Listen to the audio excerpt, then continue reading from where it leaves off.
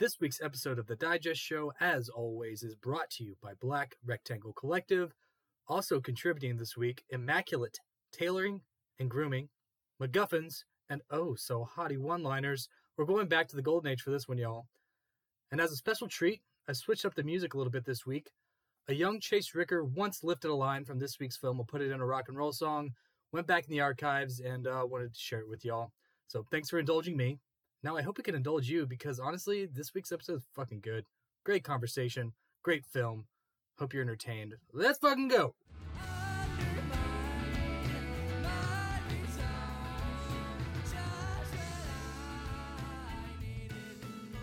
You like that music? Yeah, give me that old school. We switch it up for y'all. We'll explain later. Joshua, this week, our films always inspire us to do some creative opening. This week, I want to let you know, if ever I'm traveling again, if it's ever safe again, and you have my hotel information, you need to see, just ask for George Kaplan's room. I'm just going to go under George Kaplan for the rest of my life.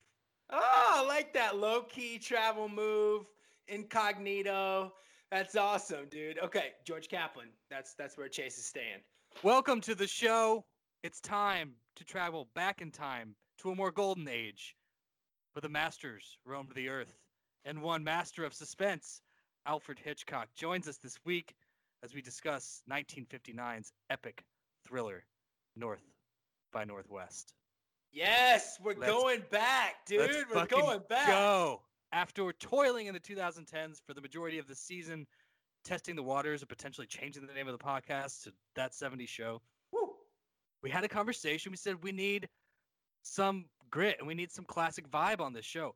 Josh, how did we come to this 1959 classic? What happened? I mean, I think it's just that time of year, right? It's just that, you get to a certain time of year, it gets cold out, the leaves are gone, maybe somewhere in this beautiful country you're getting snow, or a beautiful world you're getting snow. I don't know, I wish. But anyway, classic movies, man, wintertime, through the holiday season, into the cold, bitter parts of the winter. That's the classic movies. That's the black and white, if you will, even though we didn't quite go there. It's the Hitchcock. It's the bogey. It's the everything. Give it to me. Wrap me in familiarity, please. Yes. For the love of God. Yes. All right. I got back of the box this week, my man. So please join us. If you've never seen this classic film, which you're missing out if you haven't, or if it's been a while like it might have been for us, please turn the DVD over and join us on the back of the box for an overview of the film before we do our deep dive. Cary Grant is the screen's supreme man on the run in his fourth and final teaming with master of suspense, Alfred Hitchcock. He plays a Manhattan ad man plunged into the realm of spy and counter-spy, and variously abducted, framed for murder, chased, and in one signature set piece, crop-dusted. Naughty, naughty Alfred. He also hangs for his dear life from the facial features of Mount Rushmore's presidents. Savor, please, one of Hollywood's most enjoyable thrillers ever. Full stop. Right, full stop. And apparently the powers that be in the government weren't so keen on dangling out of nostrils of presidents, after having thrown people off of mountains. We'll get to that later. There is an air of deep state. Alfred's not afraid of meddling. A little bit. In Primal Forces, to harken back to one of our other favorite films on the show. Tell me about it. And he says, I thought the movie was pro-democracy. I don't see what the problem is. Fearless. I would describe this week's director, which we're going to get to. Several laws were broken in the making of this film, and as a Lord Commander of all special features, I can't wait to hear what nuggets you have to bring for us this week. We touched on a little bit of why we chose this movie. I just want to ask you, last night when we were prepping, you almost had a slight aversion before we dove into it. This is like one of the reasons I fell in love with films was this movie, and especially the last 30 minutes of this film. And as a child watching it, I'll just go ahead and share my first memory of watching it. Turner Classic Movies, sick day off from school. I was probably like 8, 9, 10 in that range. And my father, he likes the old classics in every regard. He's an old school kind of guy. And watching this movie on a sick day, Turner Classic Movies, that's my favorite memory of it. And it, again, it's a warm fucking blanket. And that last 30 minutes it sparked my interest and inspired me to love film. It was my first memory. Yeah, no, and I think so. To answer the part about my slight aversion, I think it was one of those moments where it was like, man, like. Is it because it's old? No, it was kind of, but it's like, man, am I ready for this? Like, am I gonna be able to do? Am I gonna be good at this? Right? And then, cause see, like, what happened is I always watch these things from a Blu-ray, like exclusively, like, and so I like throw the disc in, and it pops up, and I hit pause immediately so I can go get myself settled. And I look up at the screen, and I see 2 hours and 16 minutes, and I'm like, shit, okay. This is a beast. It's already a beast. It's just in nature. Like, am I ready for this? And then as soon as I sat down and I hit play and that OG MGM line came on, I was like, yeah, okay, I'm ready. I'm in. Oh God, yeah, it's great. And the credits, Hitchcock. I think the composer is always like the second person credited, like in every one of his films. And can you talk a little bit maybe about the artist that he works with to do those opening credits? This one's different. It's got this green color palette. It's immediately grabs your attention. Yeah, I mean, Saul Bass. I mean, he worked with him a few times, and really most notably on Vertigo. I mean, because if you an opening credit that is well remembered by most film fans. Yeah, and he worked on the different scenes, and yeah, I mean, so yeah, he worked with him frequently, and also had some of the best designers and minds of Madison Avenue work on the imagery in his films. Ironic. I mean, think? Right, the posters, the everything. So, and that to me did not surprise me, because the way Hitchcock uses psychology in his movies to make them so fucking good is very much the kind of thing that Madison Avenue kind of figured out and did to us, for the past 100-ish years coming up on. We're going to dive. Yeah, we're going to dive into that parallel deeper a little further on in the show, but please, Joshua, share with us your first memory of the film. Yeah. So, when we were talking about this originally, I couldn't place where I'd seen it. And then as I started doing a little research, it dawned on me, it's like, obviously the person who introduced me to these films was a girl I had dated in high school. Her father was a professor, and he introduced me to these movies, and we started with stuff like, Bringing Up Baby, with Katharine Hepburn. And then I think he loaned me movies, and I would take them home and watch them. And Hitchcock was definitely one of those things. So shout out to that guy. May he rest in peace. But no, I mean, this is one of those kind of movies. It's you need someone who was born a lot, like way before you, to like show you these kind of movies and like get you into them. You need that. Yeah. Ingrid Bergman and Katharine Hepburn, two of my dad's all-time favorites. There you go. So like that golden age of Hollywood, especially those women were very revered in my house. Those powerful, like snarky, smart ladies. Well, they were, dude, in a way, like looking back and again, doing some research, like it's really interesting. In the 40s and early 50s, you saw a lot of the females tended to be the top bill. And their name was slightly bigger and on top of the male lead. And it was like, who's going to be in the Hepburn movie? Who's going to be in the Grace Kelly movie? Not like, who's going to be in the Eva Marie Saint movie? Not who's going to be in the Cary Grant movie. Who's going to be the lady in that? It's like, no, we cared about the women. I think Cary Grant might be the exception. Well, he was under some names. I'll put it that way. But yes, he was a top bill for a long time.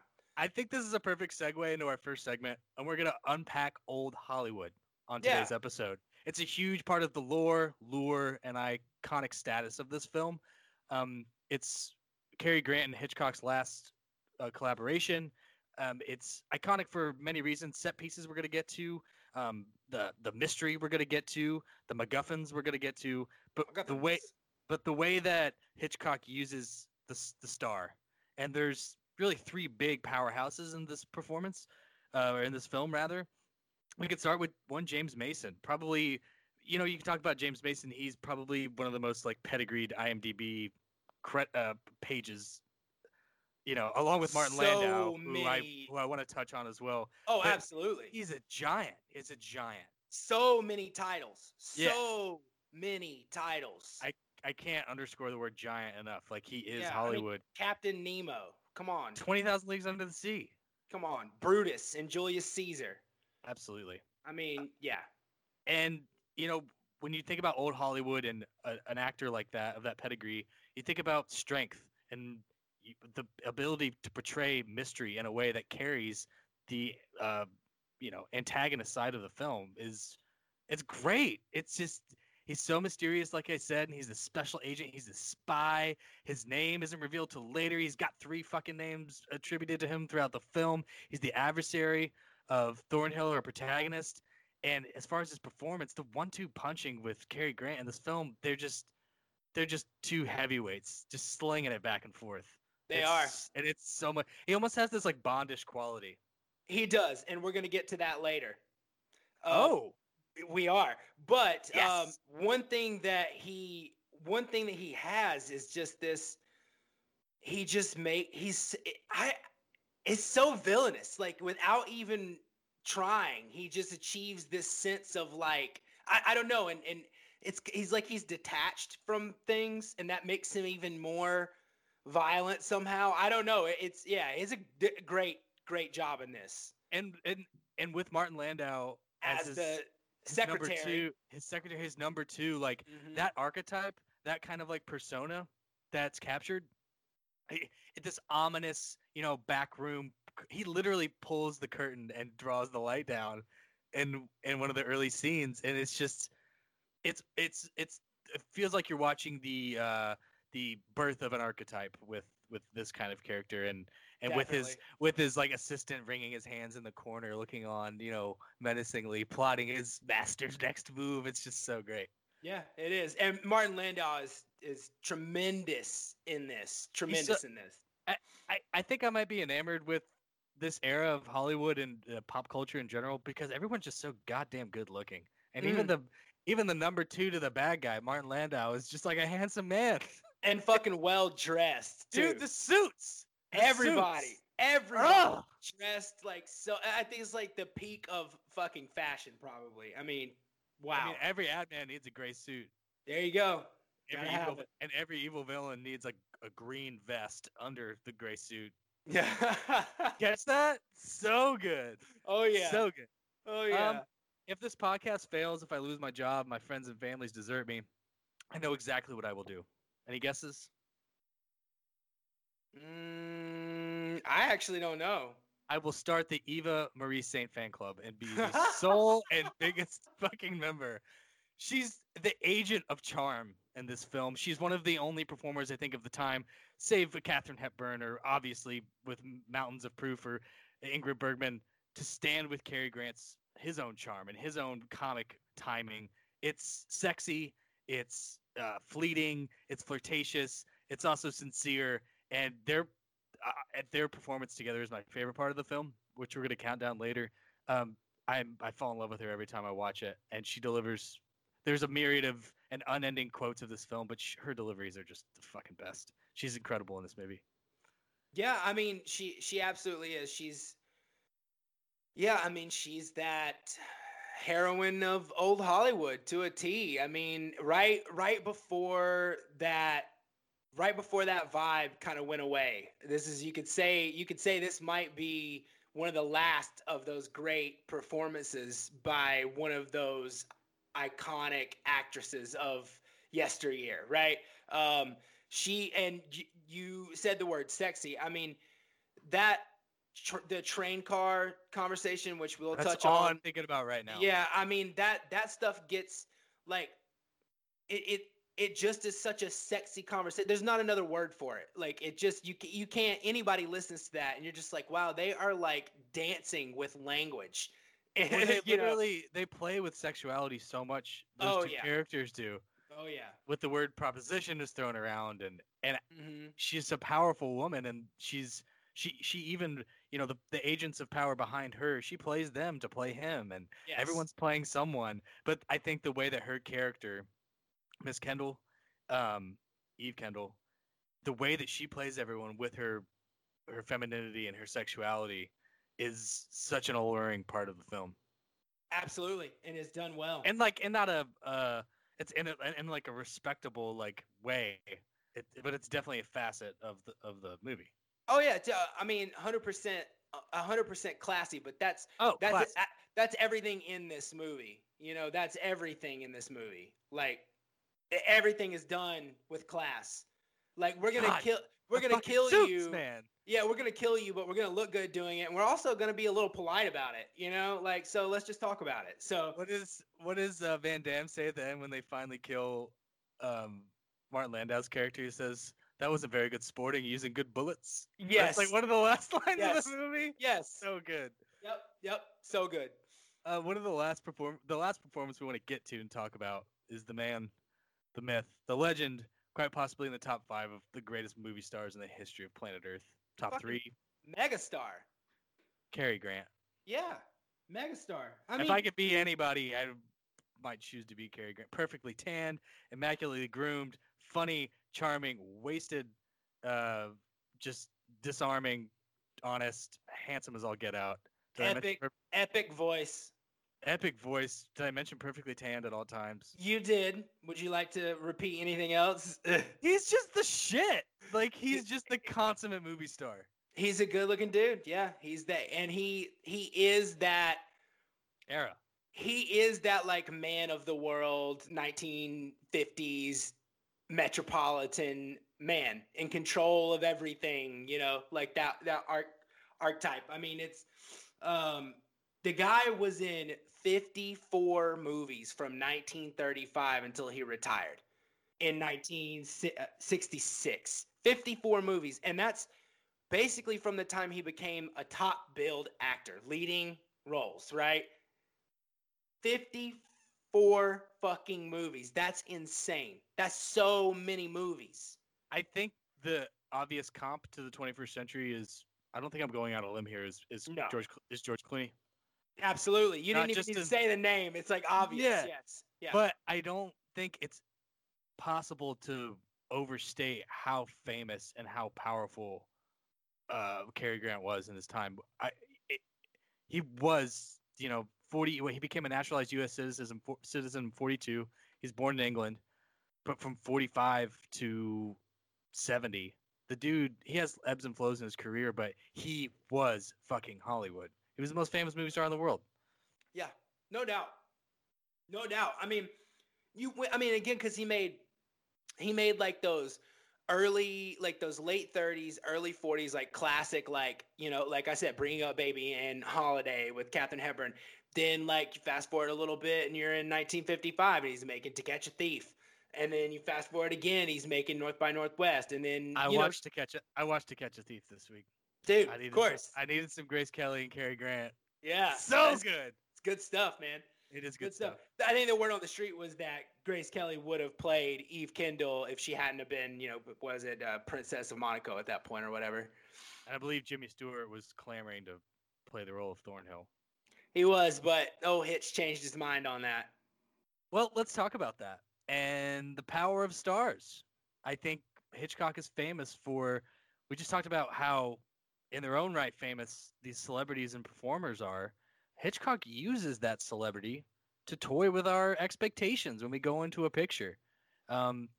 These acting seems to have had a shift around this time with the advent of people like Marlon Brando and the Actors Studio and New School and all of those things. There's artistes, if you will, in acting, and then there's entertainers.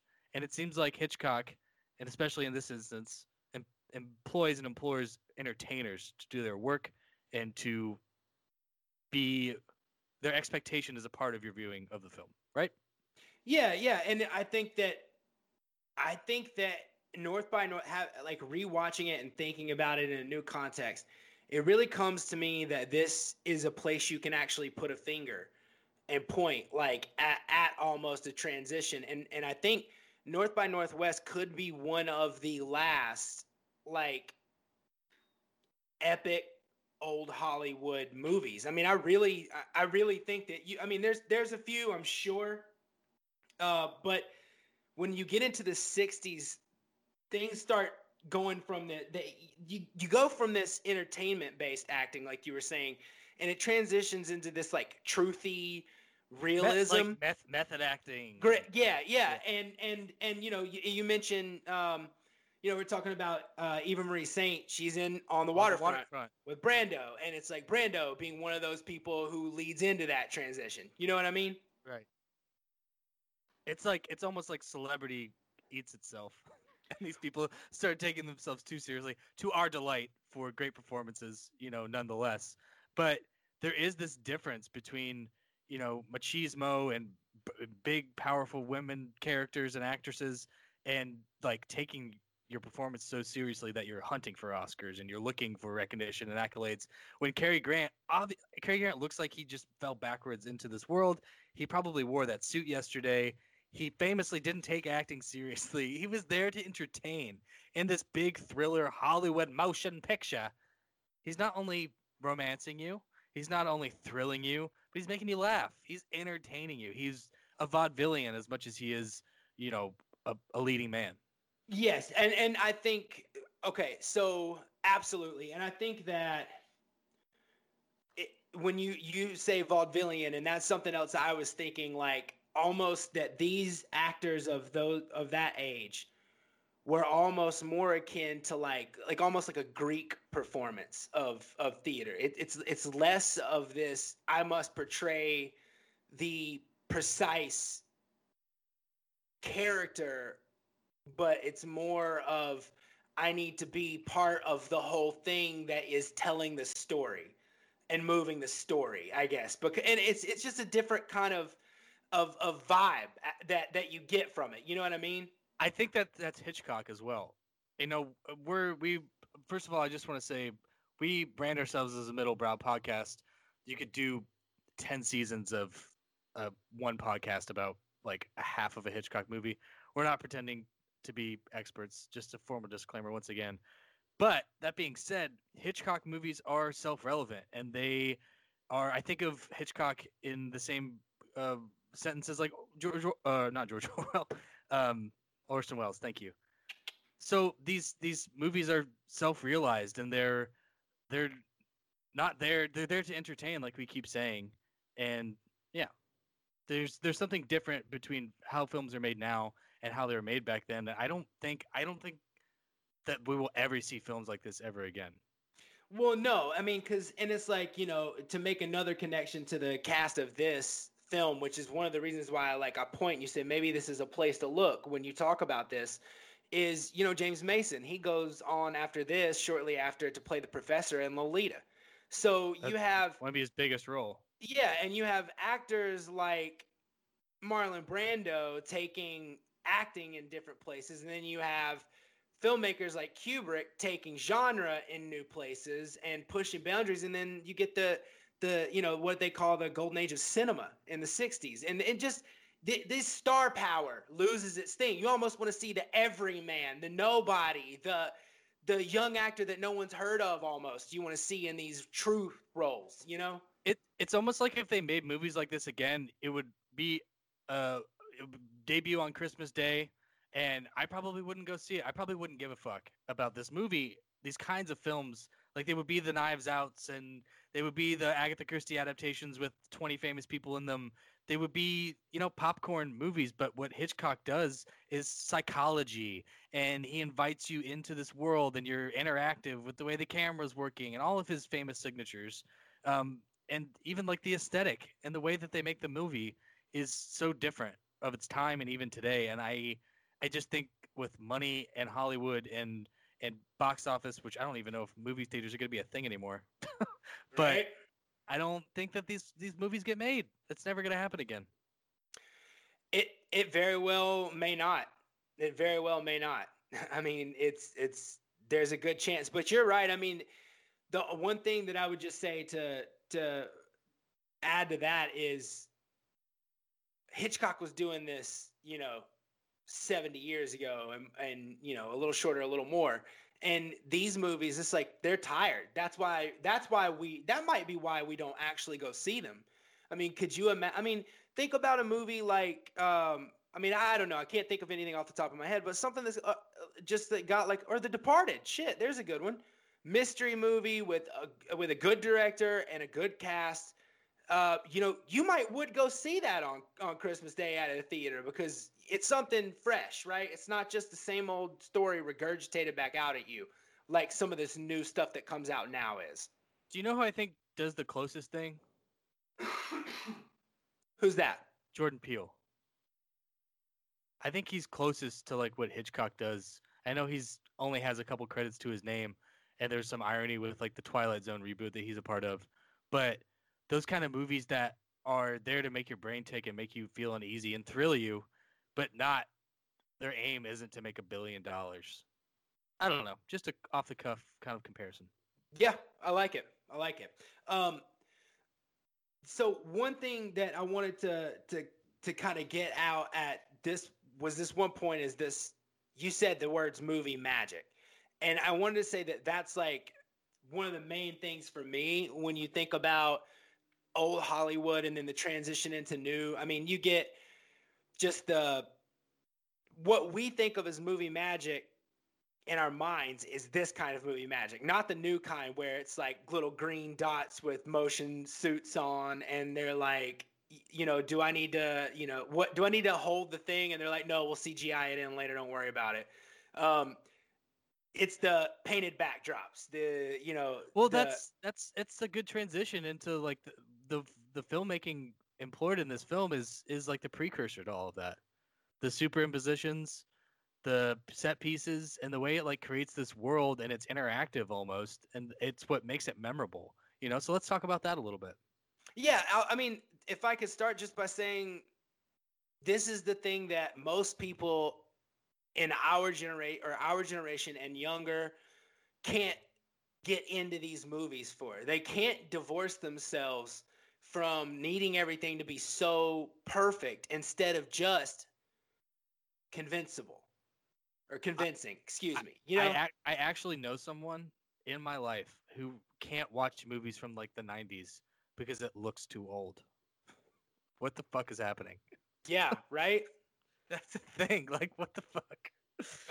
And so it's like you just want people like I geek out over these things. Like the fact that these people were able to take paint and some raw materials and on a soundstage make it look like two people fucking scaled Mount Rushmore.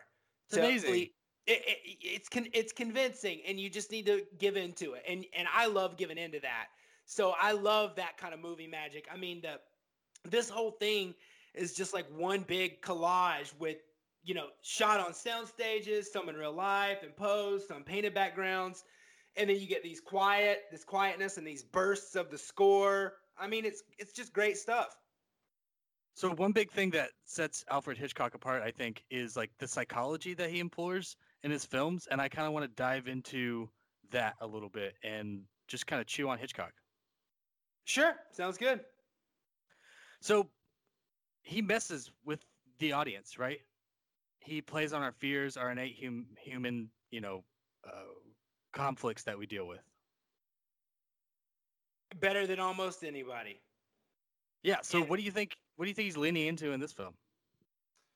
I mean, he's leaning into a lot. Are you kidding me? I mean, some of the things that we think of as just full-blown cliche in movies that we watch today were not cliches in Hitchcock's time, and he was doing them. I mean, Mistaken Identity, framed with his prints on the knife. I mean, a chase through a train station. How many times have you seen that in just TV and films? I mean, it's over and over again.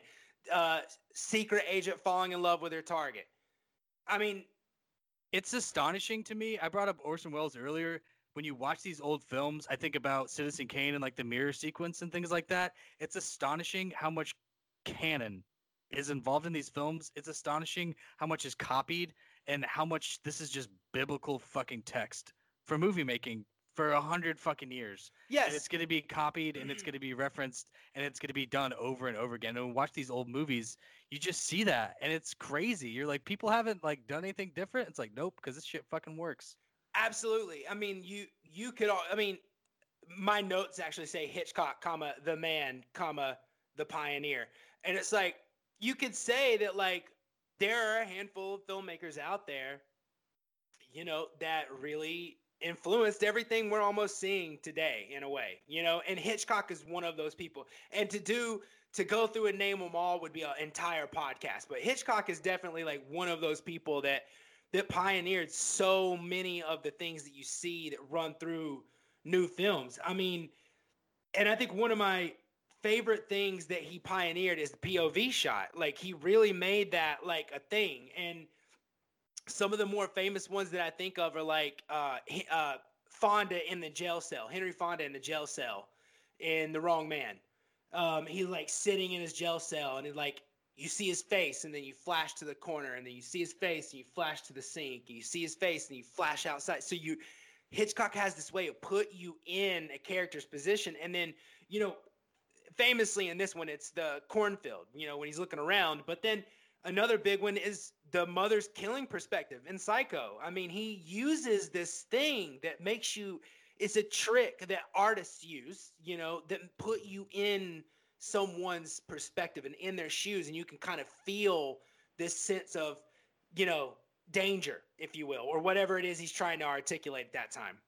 I think it's really interesting that he invites you into this world, and with the physical camera work, he's, like we said, he's playing on these human and innate fears, and he plays with this sort of mystery. But I think the thing that kind of sets him apart is that the way that he addresses mystery, there's like not a lot of darkness, and like it's implied darkness. There's evilness behind the curtain. But honestly, sometimes that's one thing that bothers me, or that I want more from a Hitchcock movie, is that there is that sense of light entertainment Hollywood blockbuster thing.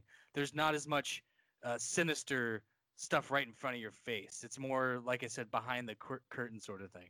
Well, and yeah, and I think that's where you get, that's the kind of the strand that leads you to the master of suspense, right? Right. Like, okay, that's so why I keep coming back, because I gotta share this one little thing. He was talking about suspense, and he's like, okay, if a bomb's gonna go off in a movie, there's two ways that you can show this, right? You can just show the two people sitting at the table and they're having small talk. They're talking baseball, unassuming. And then boom, the bomb goes off. And he's, you know, that will surprise the audience, but that only lasts for a few seconds. But the other way to do it is to, at the very beginning, show the audience the bomb under the table with the timer set at 4 minutes. And then pan up and show talking about baseball. And then it lasts for the entire time, and the audience is sitting there. No, don't talk about baseball. Let's get. You're getting like a real rise out of the audience. But he says, and here's the most important thing: if you tell them that there's a bomb under the table, if you show them the bomb first, that bomb better not go off. Somebody better stop the bomb, because you made them die for 4 minutes waiting on the moment this bomb goes off. And if it goes off, they'll be mad as hell. And I loved that, because that is his movies. It really is his movie. What is the clip that you sent me from the special features a couple of days ago? It's like, some might say I was probably born with a sense of drama. Yes. And it's just, he is so dramatic the way he, like, you know, he hosts. There's a great promo for North by Northwest. It's called A Guided Tour with Hitchcock. And it's like sign me up. It's a trailer that MGM put out, and it's literally like him in this, like, it looks like a fucking 50s infomercial. And he's sitting there with this map of the route in the movie planned out, and he's like talking about your summer vacation and all these different things you could do, and you could come with me. This new motion picture I made. I love it. It's just, you know, I don't know. Hitch is such a cool guy, and I've always admired him. And he's a showman when it comes to his movies, but when it's real life, he was always very quiet and kind of reserved and liked to observe and didn't really like to take the air out of the room, you know? Well, he's one of those filmmakers that is very a part of his presence is very obvious in his films, quite literally, which I think we're going to get to at the very end here. Right. But you just feel Hitchcock in it. And his story is interesting. How he made silent films and started as a cue card designer, I'm pretty sure, and just like watched how to make movies. And I think that's something that we're lacking in Hollywood and in movies today. As I was sitting there watching like the Mount Rushmore scene, and I'm like, do I want like fucking Jake Gyllenhaal or like fucking Jared Leto or like somebody hanging, like helping this lady like not fall off the cliff? And like I just couldn't even imagine it, because I don't know if there's any filmmakers who are that perverse and are that in tune with entertaining us and making us want to go to the movies and have an experience and not just see a famous person we like, or buy into a franchise.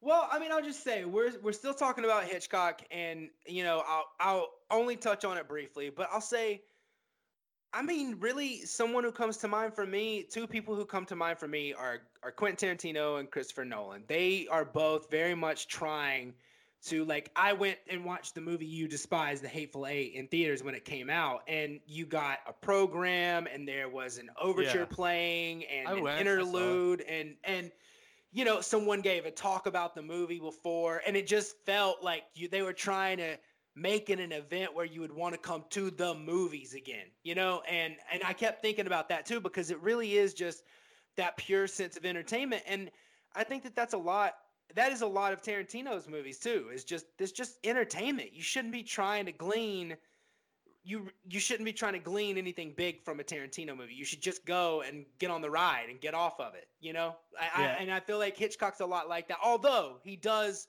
almost have like a Fables way of like sneaking a message in there about your own like weird perversions and fetishes or whatever he had. Well, I think that's why he puts us on the edge of our seat and makes us enjoy watching his films. Is it's like he's poking that thing inside of all of us. There's a humanity, and like he understands the things that are universal, and that's what he toys with.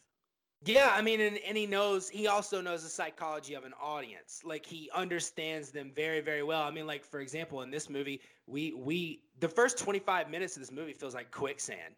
You're like, damn, I mean, not even his dude's mom believes him. And you're just like, oh my God. And then you go 38 minutes into the movie before you as the audience member, or apparently Cary Grant as the actor, even have a fucking clue what's going on. We'll touch on that.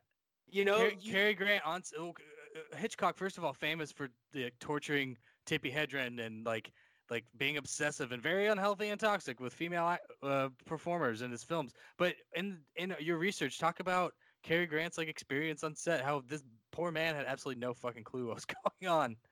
He didn't. I mean, he said, I don't know if they only gave him chunks of the script or what, but he just didn't.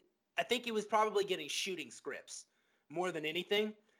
And he, a third of the way into the project, he came to Hitchcock and he's like, I don't even know if I buy this. Like, I don't know why I'm running from them. I don't know why they're looking for me. I don't know what I'm looking for. Like, I am just, and Hitchcock simply just replies back to him, well, sounds like it's working.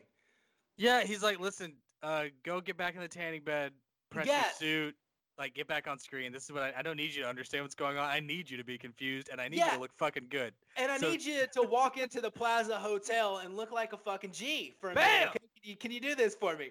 I mean, he actually lived there at the Plaza Hotel at the time. Cary Grant? Yeah. It was so funny. Like, they were shooting that shot the first time he walks in to go meet the people originally in the beginning of the movie. And someone was telling Hitchcock, like, you're not going to give him any direction. It's like, he lives here. Like, I just need him to. Oh, I love it. I want to fucking live in a hotel. Shit. Right? That's like a level. Is that levels to it? That's a level. Yeah. I love just a quick sidebar. Cary Grant's like famous accent, like popping up, is great in that hotel scene when he asks for a valet. He goes, no valet. Dude, but then the American guy comes to. Actually, in my notes, I wrote, like, this pronunciation of valet is like fucking killing me right now, because the dude comes to the door and he's like, valet service. It's like, what is it? Why can't valet? I think it's because it's like right after World War II, and we're like, we're not gonna use the French pronunciation of anything over here in America. We're gonna say valet. We're gonna call them freedom fries, and we're gonna say valet. Valet instead of valet. So It's a baguette. It's not a baguette. We've chewed on Hitchcock a bit, and that's what this whole episode is about. It'll be interwoven for you throughout the rest of the episode. But let's move on to a little more focused segment, and let's talk about some motherfucking set pieces. Again, it's what makes this movie iconic. It really is. And there's a handful of very specific ones that we're going to dive into. Let's start, my friend, on the inside with some iconic interiors. The embassy sequence. Yeah, sounds good. I mean, Shakespearean. I mean, sure, yes, absolutely. I mean, I've some fun about that. So like, we're talking interiors, and we're talking about the General Assembly Lounge is where we're really talking about. But to get into the lounge, you got to go in the building. Oh, tell that story. On my second rewatch after you told me, I was like stopping and looking for the live action shot. So explain it. So Hitchcock couldn't get a shooting permit at the United Nations. They wouldn't let him shoot location. Didn't give a fuck. Not inside nor outside.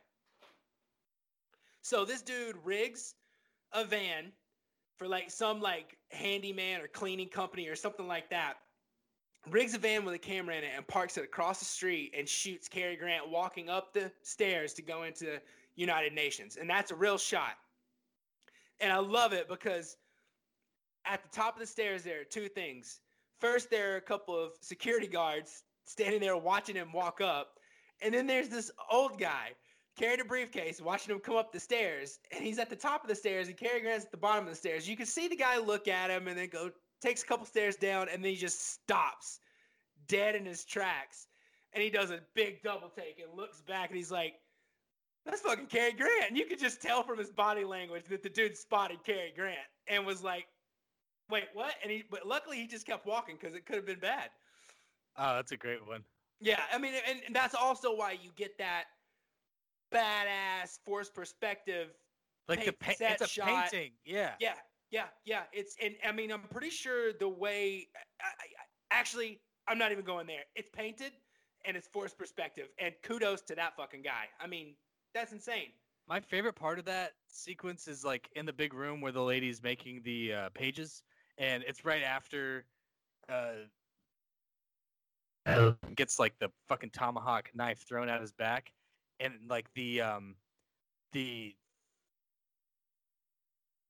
young ladies like reach over the counter like in everybody's like reaching towards Thornhill's character. It reminds me of like Shakespeare or something. It's like accidental Renaissance, frozen in time with the gun in his hand or the knife in his hand, and like it's so good. And it's like it's jarring almost because it's not, the aesthetic of it is not in line with the rest of the film, and it's a great sequence. Yeah, it is. I mean, it absolutely is. I mean, I think that Hitchcock's the only person who could get away with somebody getting knifed in the back like that. And it's so ridiculous if it never happened. But somehow it's like I'm not even mad about it. Like for real, in most movies I would just be so super irked. There's only one thing in this whole movie that bothers me, that really bothers me at all. And it's just, but I love that, like, no matter how outlandish what I'm seeing is, he does a good enough job of connecting the dots that I'm like, okay. But can I like piggyback from there onto another like small interior shot? You're the technician here. Take it away. So like just to describe the way he does these set pieces anyway, I mean, like the way he thinks, like there's this scene where Eve is in a phone booth and so is Leonard, and the shot tracks across the phone booths, and you can see she's in there talking and he's in there talking. You kind of get the gist that he's giving her directions, right? Well, when they were shooting that, Hitchcock shut the set down for an entire day because he had problems. He was like, I can't figure out how they would have each gotten the phone numbers for the payphones and like how they would have called each other. So he just shut shooting down. He left, came back the next day. I guess he had figured out whatever was bothering him and just went on. He just went home, ran it through his head a million times, figured out how it all worked, came back and it's like, that's what I'm getting at is like, I'm not mad when I see these outlandish things because he's thought about the details so much that he won't really leave you much of a plot hole where you can see that couldn't have happened. You know, oh, that couldn't have happened. It's like you don't get that. It's interesting that it's kind of a summarization of a written opinion that I've seen, various written opinions I've seen of Hitchcock is like every frame that you see is an idea, and that idea is influenced by your experience, and it's all self-referential, like we've said. But it's funny how he's so detail-oriented, yet there's so many holes in this movie that are just absurd that we'll get to later. But that paradox of I hate that we keep saying it, but it's fucking pure entertainment. It is. I like the way you put it. You were like giving in. Yeah, Just give like into going it. into the world and stop asking questions and like get your fucking world rocked for 2 hours. Yeah, absolutely. Just have some fun. Yeah. And go ahead. No, yeah, and this embassy set piece, this sequence is a great example of that. That's all I wanted to say. Mm-hmm. There's something about old movies and like I would say the 30s up through the mid 60s. Josh, what happened to the train? We lost it. But it's like I wish we didn't lose it. It's a staple of every classic film. It just is. And those interior shots of the train is just another chapter of that story. Well, I thought about the train. You know, think about what the train did. You know, like here we go. I'm serious. No, but I mean, you guys get this. Think about what the train did. It opened up travel so much. It was commuting. It was travel. Like your trip was the train. Your trip was like, first of all, real quick, we get out of the way. We get to name the trains badass things like 20th Century Limited. I'll take the 20th Century Limited at 5 o'clock. Like, what the fuck is that? And it's just this beautiful romantic thing that's just fucking gone. We got Amtrak you can do, but like day-to-day life, the train. Oh yeah, I know. It's just sad. It's sad. So many of my favorite quotes of the movie. It's just like one of the most quotable movies ever. Is him being like shoved up in a full-out bed. Did you pack the olive oil? I'm packed in here like a sardine. I know. So funny, and like just those those long hallway shots and in and out of a corridor and in and out of like a private room and the scenery like buckling past. Like I miss the trains, and this movie is a great train movie. It is. And for Hitchcock, you know, again, being that guy that he is, that gets the psychology of you, Train's a great spot to have a guy who needs to get away. It's a tight little space, limited in where you can go. I still can't believe that the guy didn't get recognized. He's like on every front page in America. Well, and he's got some fresh Ray-Bans on. He's like, I'm cool. Nobody's gonna see me on this crowded ass fucking train. So I feel like I'm going to have to take up a little bit of a stance in trying to defend old Hitchy here because you got I feel like you're going to poke lots of holes. I was thinking about it. That's my role on the show. I'm the contrarian here. Maybe someone did recognize him, and maybe they were like, they reported it, and the people that they reported it to said, just act like nobody noticed him because we don't want him to go anywhere. And that's why they came and stopped the train early because somebody had to let them know. What did the professor say? Like, oh, we don't bother the police. We don't bother the police unless absolutely necessary. So maybe the primal forces at work here just let him get by. Like having them drive him to the airport later. And like, and the part where like the sound is muted by the plane and dude, come on. Point. By the way, they never talk about what. Okay, by the way, I read somewhere alternate title for this movie: Planes, Trains, and Automobiles. You're full of shit. Gotcha ass. It works though. I'm just saying. Drunk driving. He's taking the fucking train. You want to talk about some more iconic set pieces before we let the dog off the leash to end the show? One last thing. Okay. One last thing. The framing of the dining car set. It's just real quick. We're not ending the show, but at the end of the show, we let the dog off the leash, and I felt like the dog was starting to get frothy at the mouth there. So he's getting there. Yeah. So you want to talk about? I just wanted to say the train some more. Yeah. The way he frames the dining car scene. That's all I want to say. With the two of them and that sexy ass talk that they have, the way he frames it, it's just good fucking entertaining Hollywood shit, and I just gush at that shit. And it's got that beautiful soft like strings in the background that comes with the love scenes and the classic movies, and I fucking love it. I don't know. I just wanted to make sure that got mentioned. We can move on. let's move on to find ourselves in the middle of a makeshift cornfield, shall we? Oh, yes. Probably the second most famous set piece of the film, right? You think it's the most? I think it might be the most. Maybe it's the most parodied. No, you're probably right. I mean, I think it's hard when you fucking pull off Mount Rushmore. It's really hard to say that the cornfield beat it, but the cornfield beat it.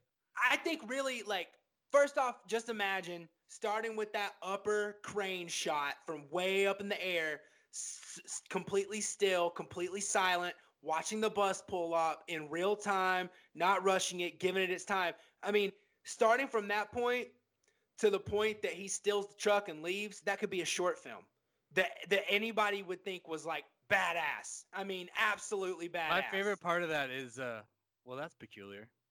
What's that? That plane's crop dusting where there are no crops. And it's just like, like, you know, someone's about to go down. Yeah, you do. And it's in that fucking, okay, so that crop duster playing in the background, like at first kind of seems like a little, it's almost comforting because like that, like, you know, you get off the plane or you get off the bus and you're like looking around and like, there's a feeling you get when you can see 360 degrees around you and everything's flat. And it feels kind of, at first you're like, oh, this is nice. I can see everything, right? But then the secondary thought that comes into your mind is, oh shit, everything can see me. And wait, there's nowhere. There's nowhere to go.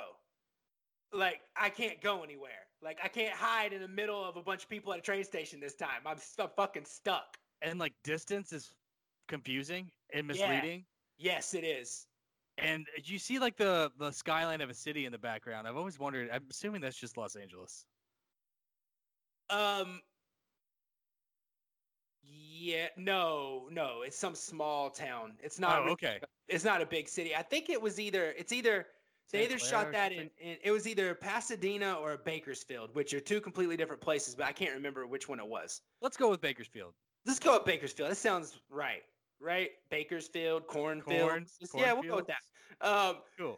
But I love, and I also love just the again the way he gives this shit the space to develop into like a really thrilling moment. That suspense that he does. I mean, it's so quiet, and every engine you hear, you can see Thornhill like anticipating that that's Kaplan showing up to the meeting, and every time the car drives by, he's like deflated again and gets more curious and a little more tense, and it's so fucking good, man. We talked about it a little earlier, like where the character's at the beginning of the film as opposed to later. And he definitely goes through like this big transition of kind of a dandy, highfalutin kind of son of a bitch. And then he's like this calm, cool, collected, like near spy. And this sequence is like him coming to fruition of that, like being thoughtful enough to look for cover and like being wary of an oncoming car and standing across the road at a stranger. And it's a big turning point for the character. Agreed. It is.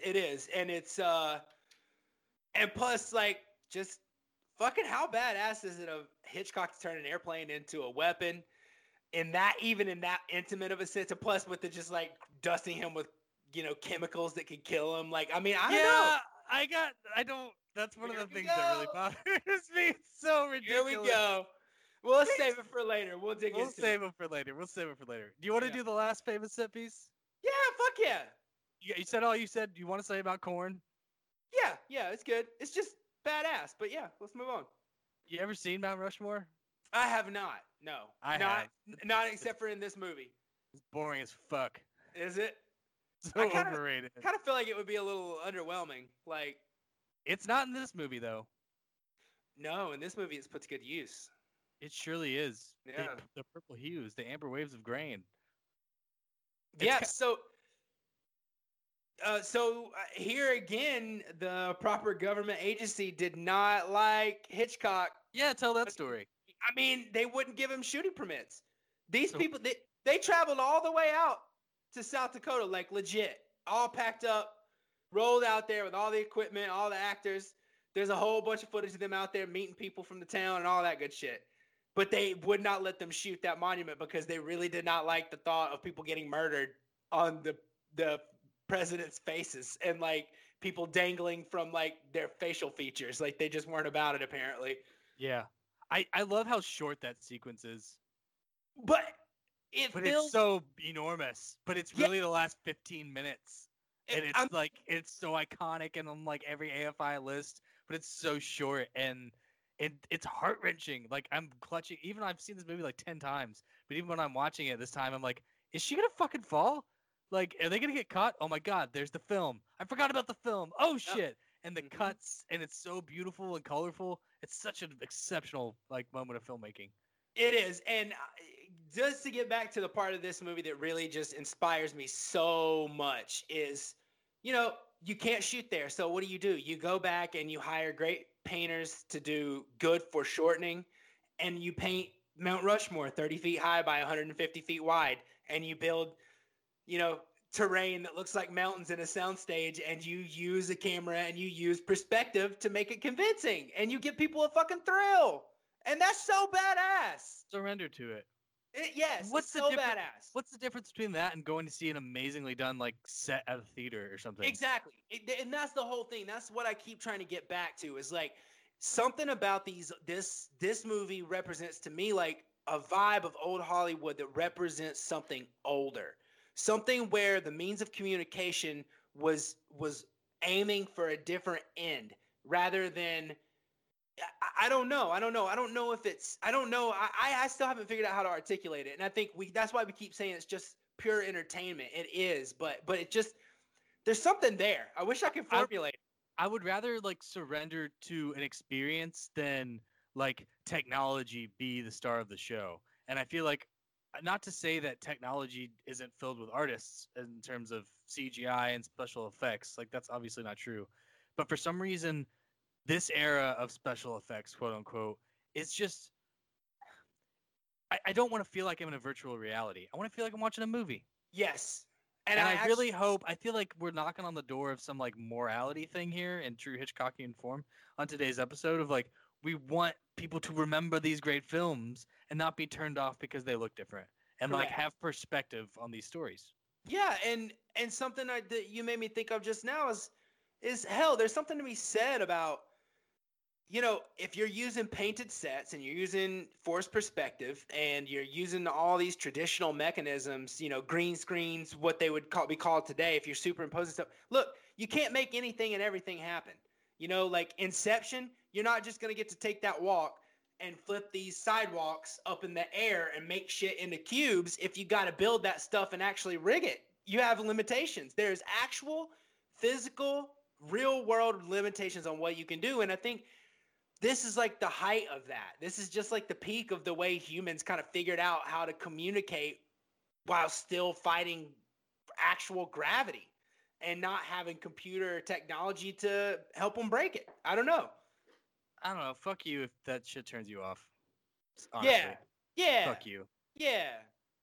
You want to do our first list of the show? Wait, I got one last thing about the Rushmore thing. One quick last thing. Is it a Teddy Roosevelt quote? No. Okay. Have two people ever looked more glamorous scaling mountain terrain? Her hair doesn't move, dude. When her high heel breaks, I'm like, oh. I clutch my pearls. I know. The outfit is ruined now. Damn. Like when they're hanging there, and she's like, "What happened to your last two marriages?" They said I lived a dull life, and they both just look like so perfect, and like that they're just standing there. It's so fucking they're like laying there. Yeah, it's great. So good. Oh, okay. Now let's move on. 3 shining moments inside 3 shining moments. Oh! I'm bringing back a segment. We're going to count down our personal 3 favorite moments of the film. Let's do it. You go first, brother. All right. So we're starting 3, 2, 1, right? Okay, 3, 2, 1. Which is really funny, and you'll get it at the end. My third favorite thing of the entire movie is at the very end of the movie when he goes from pulling her up off the mountain and says, "Come along, Mrs. Thornhill," and pulls her into the train bed. And then right after that, they start embracing each other and laying down. And then the train goes into and then the train goes into the tunnel. Bam! the person who wrote the screenplay was like, I can't take credit for that. That was totally Hitchcock. Yes, he did. This like innuendo of sex is so fucking over the top, and it's so like out of nowhere. Like, come with me. This is Thornhill. It's almost like it's dreamish and cartoonish. It's like, wait a second, they were just hanging off the side of a fucking mountain, and the movie's over in like 9 seconds, and there's a sex joke. Like, what the fuck? Dude, Guillermo del Toro was like almost teary-eyed at how. Really? I'm serious, and I agree. Like, okay, when you just go thinking about like the basics of making a film, right? And you got to get from this point to this point in the story. The dude uses a fucking like overlay transition to like cover a whole lot of fucking ground, and it works. I mean, it could have been like a 2 hour and 45-minute movie, and he like explained how they got down and why is the bad guy with the cops at the top of the hill, and do they make it? Are they gonna end up? Do they get married? You know what? Let's fuck. Nope, let's fuck. That's it. And like that's part of that suspense and that playing with your emotions, that fucking yo-yo, man. It is. Great it pick. Absolutely is. My number 3, drunk driving. Drunk driving. That sequence, like this movie is funny and has charm embodied in Cary Grant. And like that sequence where he's doing like, again, these like old school playing with the different shots of film and overlaying them as if you're like wasted driving. I personally am paranoid about drunk driving. I don't really, thankfully don't have a lot of experience with it, but he's like, you can see it's hilarious in these moments. He's like, oh yeah, I'm good. I'm totally fine. Oh wait, no, I'm not. And like the turn of the car, like on one tire at the end of a fucking cliff. And it's like ridiculous and hilarious. And it's great. It's so good. It is. It really is. It's like a little like Buster Keaton-y like short film in the middle of this like epic thriller. It's great. Yeah, and here you go again. Bernard Herrmann's score, just like nailing it in the drunk driving scene, 100% there. And you know, just to harken back to that, how it was made in the old Hollywood stuff that we've been talking about, the moving magic. Like, there's this great thing I noticed as a trained photographer.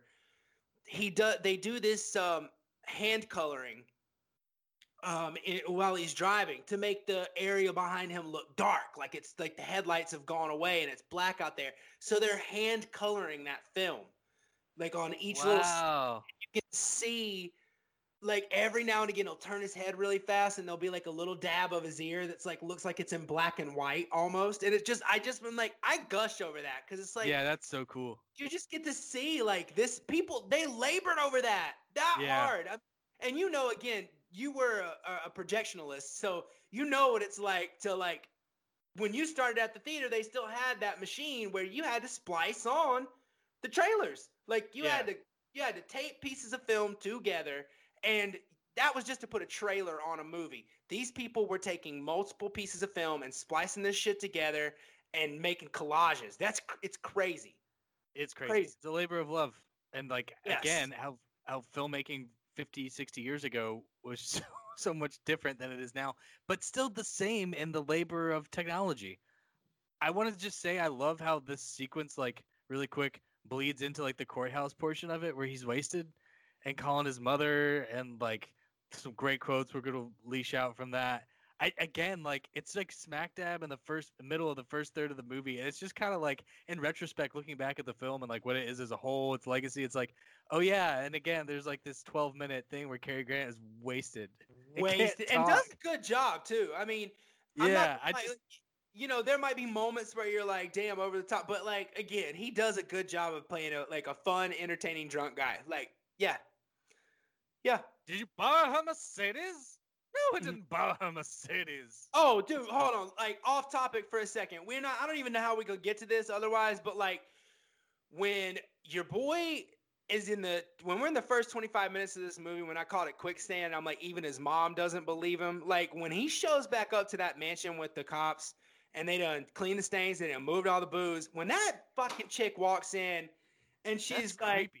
She's like, Roger, dear, we were so worried about you. I'm like, oh, you fucking bitch. Like, immediately, like, there's no way. I'm so mad. Honestly, dude, you know what reminded me of that? It's like Get Out. Is the Jordan Peele thing that I talked about. Like that kind of creepy, I think if that a moment's redone in 2020 or 2016, whenever that film came out, like that creepy thing of that woman putting on a performance. Sure. And it's like got this sheen of like horror, like this like uneasiness. Like what the actual fuck is going on here? I mean, it's literally scary. Like it like to me, that's like a literally like, and I told Victoria that too. Like I was like, that's legitimately one of my worst fears is like having something. Am I crazy? And trying to tell people that it happened and no one believes me. Like no one. Like that's terrifying. And like his mom and like just doesn't even believe him. It's like where do you go from there? Like where do you go from there? He opens up the liquor cabinet. Is like, this is where all the booze is kept, and she says, "I remember when it used to come in bottles." Yes, exactly. Ugh. Number 2 for you. Number 2 for me is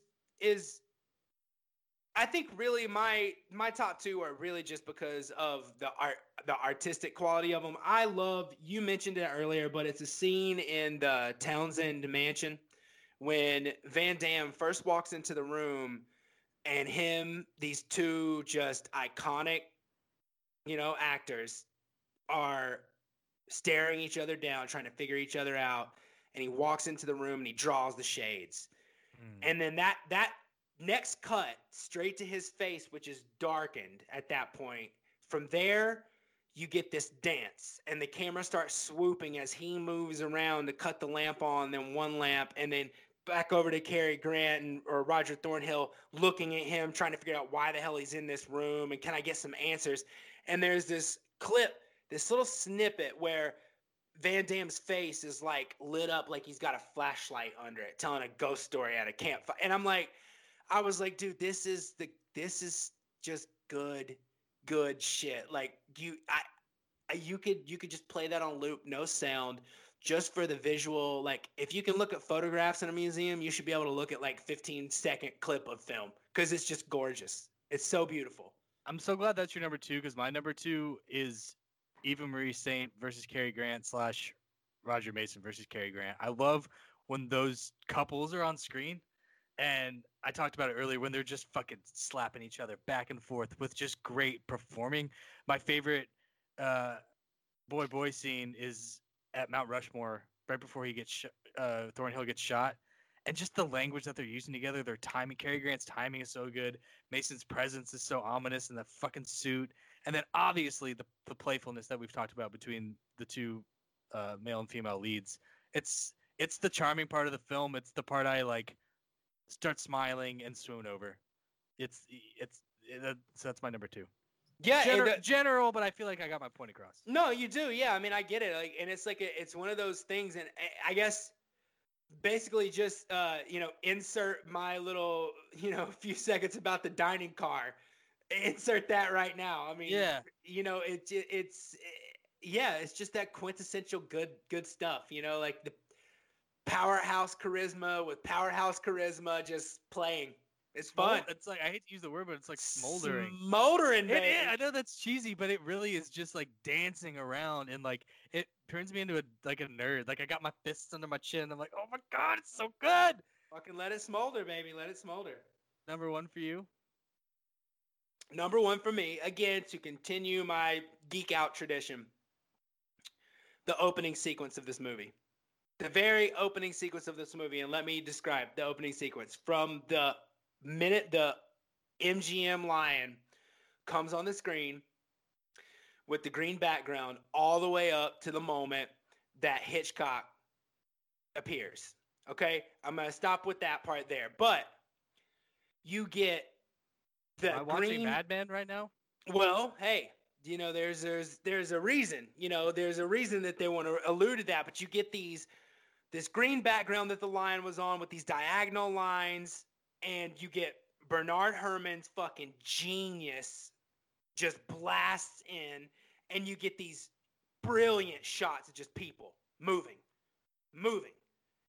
It's giving you New York City, 1950s. Absolutely. It's giving it to you. It's making you feel it, and you get the Sawbass titles start to kind of come in, and then the grid breaks over to a building, and the titles are running down the building and coming across them, and it's that 50s fucking fashion. It's just everything. I love that opening sequence, and it's so effective, and yeah, that's it. That's a great pick. It's so effective because it's not really indicative of the film as a whole. It's like a punch in the face. You talked about taking like screenwriting classes in college, and they're like, you need to start strong. And this movie, like, it sets the tone for our character. Like, he's a Madison Avenue fucking madman. Like, this is what's going on. And again, I think it's another example of the fucking yo-yo. Like, am I about to be in a New York City movie? Like, it gives you pause to think about. It's like, no, you're about to go on a fucking ride, and it's a great high frequency place to start. It is. It absolutely is. And the angles of everything. Yeah. Just the way it's given that perspective, it kind of throws you off kilter a little bit, makes you feel a little uneasy. Like, why aren't the credits in the right orientation? It's kind of hard to read them. It's just, I love the tone it sets. Yeah. Me too. My number one is probably, like I referenced at the top of the show, the reason why I fell in love with movies in the first place, and it's the Van Damme house at Rushmore sequence. The way that Thornhill is sleuthing around, and just the architecture of the house, it will stay with me for the rest of my life. To catch a thief in, maybe. And it's so Hollywoody, and it just, as a young kid, it just hit me, and it was what was the magic of movies, and Cary Grant scaling a house, and there's some evil doing going on the inside, and he's walking up the drive, and again, like, just the angles of the home, and I like it. I think it's a part of like my dreams, honestly, that sequence. Like, the house pops up in my dreams sometimes, and like, it's just really, really important to me. And I love that sequence, and I love that it's towards the end of the film, and it wraps everything up, and there's some ridiculous shit too, which we're going to talk about, which makes me laugh. It's my number one pick. That's why I love this movie. I love it. And there's also a great, that sequence has a great start because he breaks out of the hospital. He climbs out the window and comes in the other window. And the girl voice in the dark goes, "Wait!" And then cuts on the light and cuts on her glasses and then goes, "Wait." Because she sees Carrie fucking great. Yeah. Standing in your room. Yeah. I love when he's in the hospital too, real quick, when he's asking the professor, like, can you get me some bourbon? A pint will do. He goes, mind if I join you? Well, you better make it a quart if you're going to join me. Right. Love that line. It's so good. Yep. Good stuff. Number one for you? That I already did number one. That was your number one. Welcome to the show. Welcome to the show.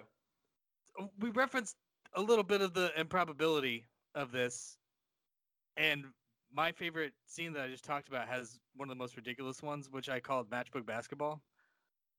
Like, no, he gives it a practice shot first, man.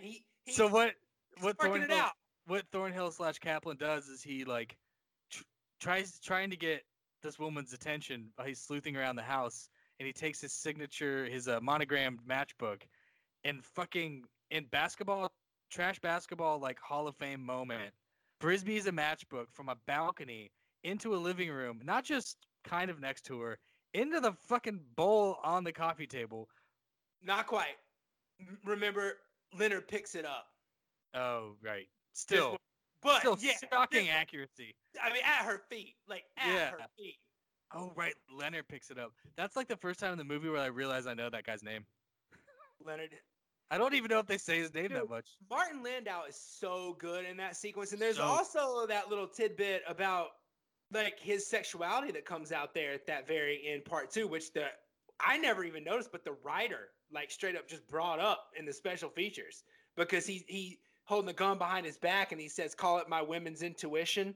And then he's talking to his boss, and then and Van Damme's like, "I think you're jealous." Like, he assumes to know his situation. And the writer talked about it. I never thought about it before. Me neither. I heard it, but I was like, well, that's it. I mean, I might say that too, because, like, I don't know, if I got skeptical, I'd be like, my mom taught me how to be suspicious of your ass. And I don't call my woman's intuition. You know, I wouldn't have thought anything of that. Also, can we talk about how, like, the gun with blanks in it is fired, I think, like 6 times? How does that gun just keep getting used and no one knows that it's got blanks in it? I love the housekeeper, though. She's badass. Right? She tries, right? Well, I mean, Eve shoots Thornhill twice, and then Leonard shoots it once. Once? Yeah, just once. And then 2 shots at Thornhill from the housekeeper. Yeah, I mean, I would imagine it would hold 5, right? It's not the amount of shots that bothers me. It's the fact that no one picks it. Like, everyone here just like this gun's not real. Like everyone needs to be on the same page. It just keeps getting used. I don't know. Sorry, it bothers me. Well, I mean, I think I say again, I'm just gonna have to defend the logics here. I think the only person who picks the gun up to use it that doesn't know there are blanks in there is the housekeeper at the very end. Everybody else knows it has blanks in it. That's like the whole point of it. Because she's gonna fake kill him, and then Leonard knows he's gonna fake kill Van Damme, so that Van Damme knows it was all fake anyway. So everybody, yeah. Sorry, okay. I just gotta once again, you've talked me off a ledge. The other, outside of his like anonymity never being like truly compromised in public, yet in media, the pesticide shit. Like that dude's dead. He gets doused in pesticide in the cornfield thing and just like grabs a handkerchief and is like, I think that I should saunter out of the cornfield, and is able to like run 50 yards at full sprint. If you get dumped with pesticide, you're fucking dead. Like you're dying. I don't know if I have much of the only thing I have to say about that is those were the people who fought World War II.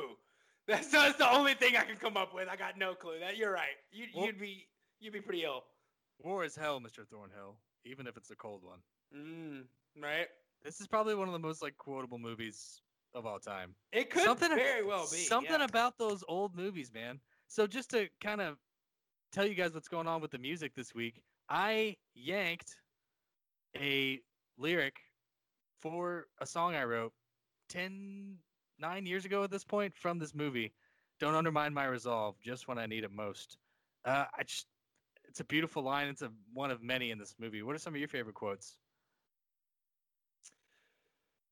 Well, most of mine come in the drunk driving portion of the movie, and it's like I think a few of mine are assault with a gun and a bourbon and a sports car.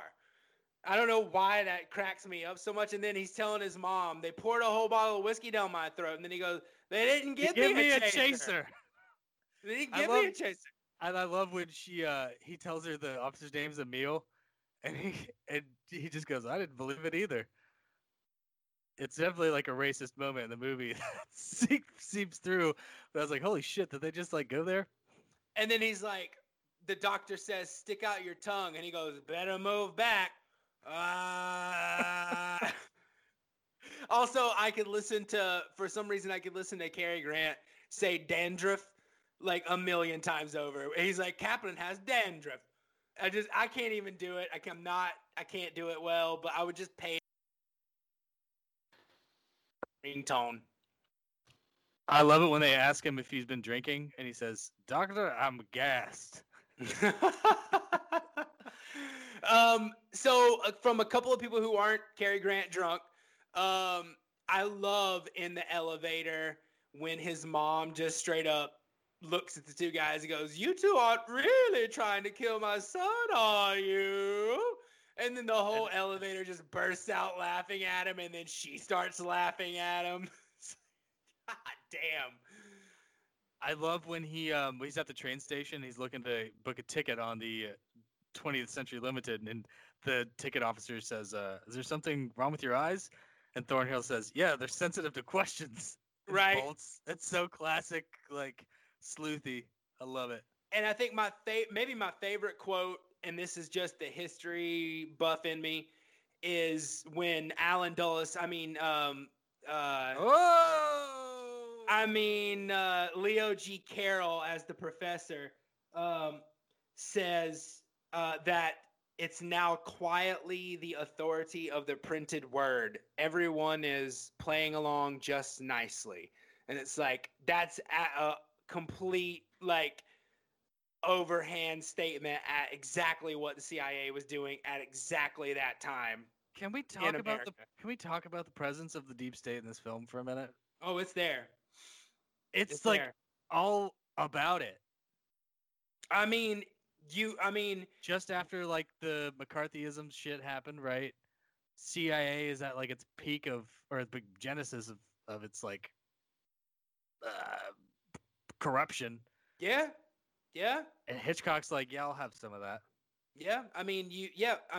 You got, around this time, John Foster Dulles, Alan Dulles' brother, I think is was the Secretary of State. Like at the time this movie was made. I'm pretty positive. Maybe a couple years before, but right around there. Yeah, so it's like right there. And yeah, I mean, the way, I mentioned before that the first 38 minutes of this movie were just lost out there in the water. We're really like, I mean, you talk about improbability. One of the things that irks me is like, I can't understand why,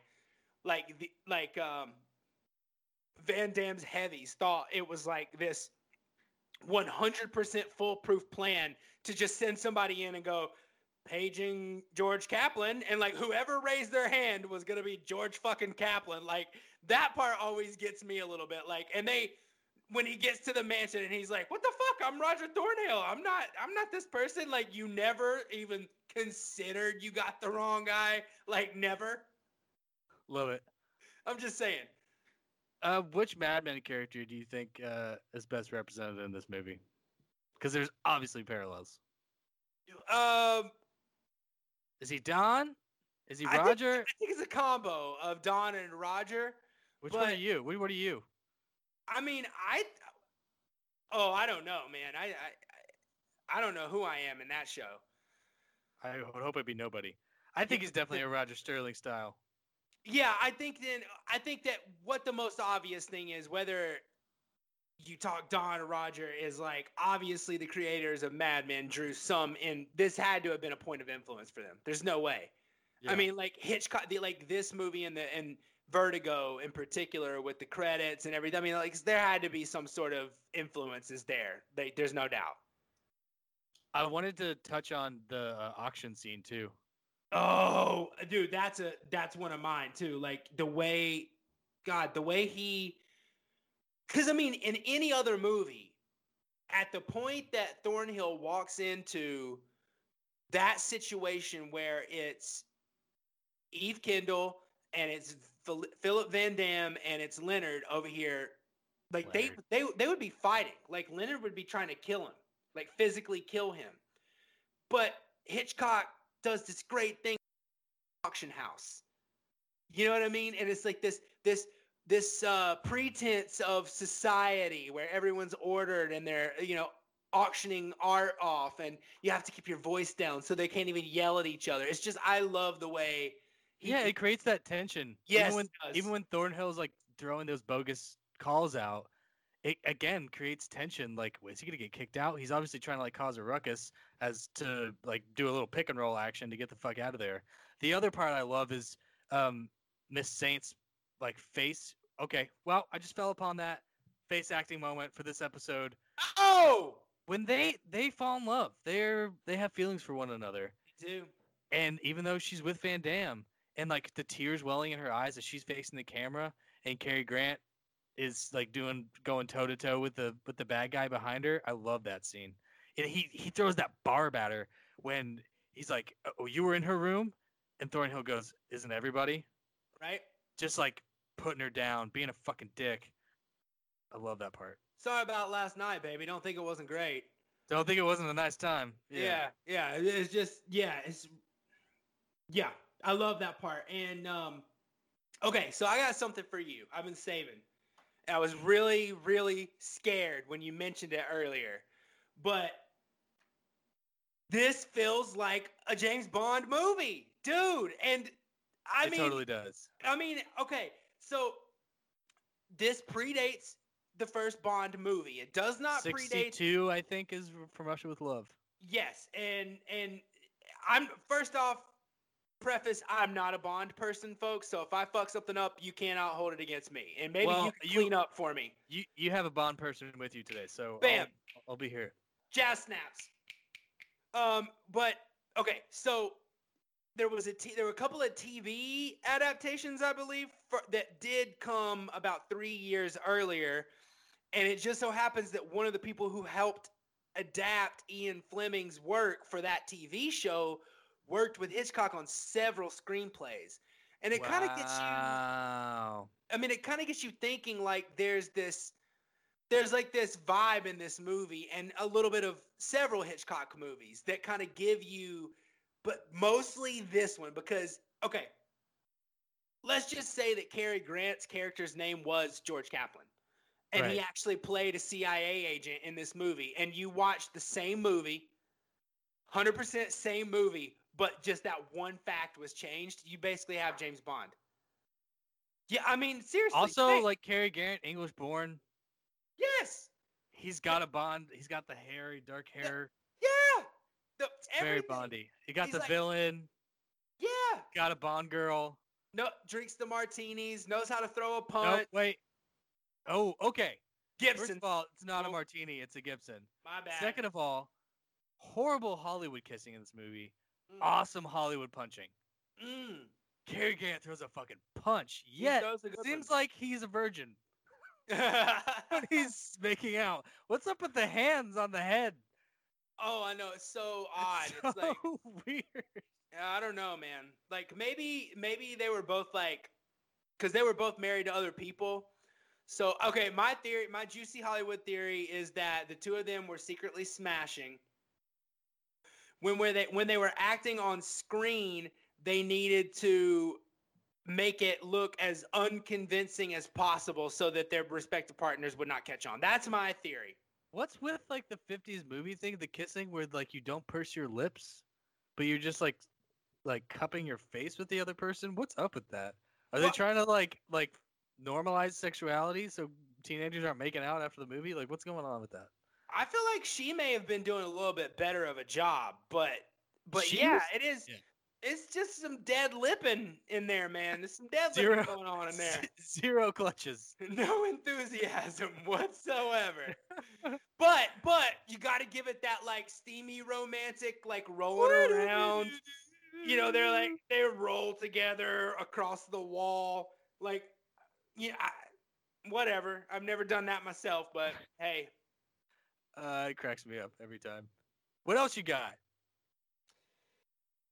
You know, I think for me, I just have like a couple of closing thoughts and remarks. I mean, I most of everything that I would want to shout out is there. I just want to say, like, I think I love this kind of movie, and I'm glad that we're doing the kind of podcast that we can talk about these kinds of movies and not just new stuff or certain kind of things, because it was a lot of fun to, especially at the end of this year, to just get a couple of good solid hours of get the fuck out of the world and like go to a place that's beautiful and like fun, you know, and not have to, you know, just be taken away, you know. And I think that that's one of the things that makes cinema like so amazing and why we do what we're doing here, why we watch all the movies that we watch, because it's just such a good art form for getting you out. And I think that's one of the best things about this movie is, just like we've been saying, pure entertainment. It's just really good stuff. And if you can submit to it, like we said, or surrender to it, you're going to have a really, really fucking good time for 15 minutes. I love the first trigger or snap moment for me that happens in that is the disclaimer after the credits that we've detailed, where he's like, all likeness of this is a coincidence and they're not based on real things. And just a fucking second, what the fuck am I about to watch? It immediately puts you on edge. You're like, is this fucking real? Is this about the CIA? Like, what the fuck am I about to watch? And he does it on fucking purpose. He does, and that's completely one of the things that's included in my number one favorite thing about the film is that opening sequence. I love in particular the way he puts that anonymity clause over a bunch of anonymous people just rushing in and out of a fucking building. It's like, oh my God, I love you. I fucking love the way your brain works, dude. Yeah. I told you earlier, this winter, I'm just going to binge all of fucking Hitchcock. Like, there's 10 of them on the Peacock app that I recently got to watch Premier League Soccer. And I just happened to find that there's 10 Hitchcock films, and like his show is on there too. So I'm about to go deep. Yeah. I'm fucking pumped. That. Yeah. I'm fucking pumped. Yeah, I mean, that's another thing you can touch on. Hitchcock. Dude, the guy's an icon. He's such an OG. Like you said, started like doing like illustrations for cue cards. This guy would sit and storyboard every frame of his movies. Before he would get a team together of people he knew he wanted to work with, and he would sit down and he would just storyboard everything on papers that had 3 rectangles on it at a time. And he'd draw everything with arrows showing which way the camera moved, sketched everything out. He knew how he wanted the whole film to look before they ever started shooting. And I just find him so inspirational in the way that he's able to, I don't know, just, yeah, it's like, I think one of the big ones, you know, one of the top. And I think it's obvious that he has that much detailed work. And like I said earlier, like every frame of his films, and this one even in particular, has purpose. And it's there to like get you in some. It has a purpose. It has an agenda. It will, and I think we talked about it earlier, but I'll just briefly say I think that has a lot to do with the fact that he started making silent films. Yeah. And he has this great quote where he said that the only thing wrong with silent films was that when people opened their mouths and moved their lips, words didn't come out. And like when you think about that, you're like, well, duh, right? Like that's the only difference. Thanks, Al. But when you think about it a little deeper, you realize like that kind of filmmaking meant that every frame visually had to tell you a story. Like the visual needed to move the story along. And I think Hitchcock's films very much do that. There's just that when the people move their mouths and move their lips, words come out. You know? Revolutionary stuff. Oh. Also, Hitchcock famous for putting that was like some blockbuster back of the box bullshit. Come on, man. Hitchcock famous for cameos in every single one of his films. I think this one makes me laugh the most. I think he's the guy walking his dog out of the bird shop and the birds. That one's pretty funny. Yep. But this one, he's credited as man who misses bus. Right. No bus for you. He just barely missed it. So in closing, we start at the beginning. Al, you missed the bus. Thanks for delighting us. This was a fun one. Yes, it was. Absolutely. To the birds, my friend. Hallelujah, my friend. Thank you for putting up with the music and me and my friends from 10 years ago attempting to be emo gods, but also thank you for your time and listening. Go like, follow on Spotify and Apple Podcasts. Tell all your friends. And everyone, we have one more episode of this season to give. We're going to take a little break and come back. It's in the spirit of the holiday season. We can't wait to wrap up this year with y'all. Thank you for listening. We'll talk to you next time.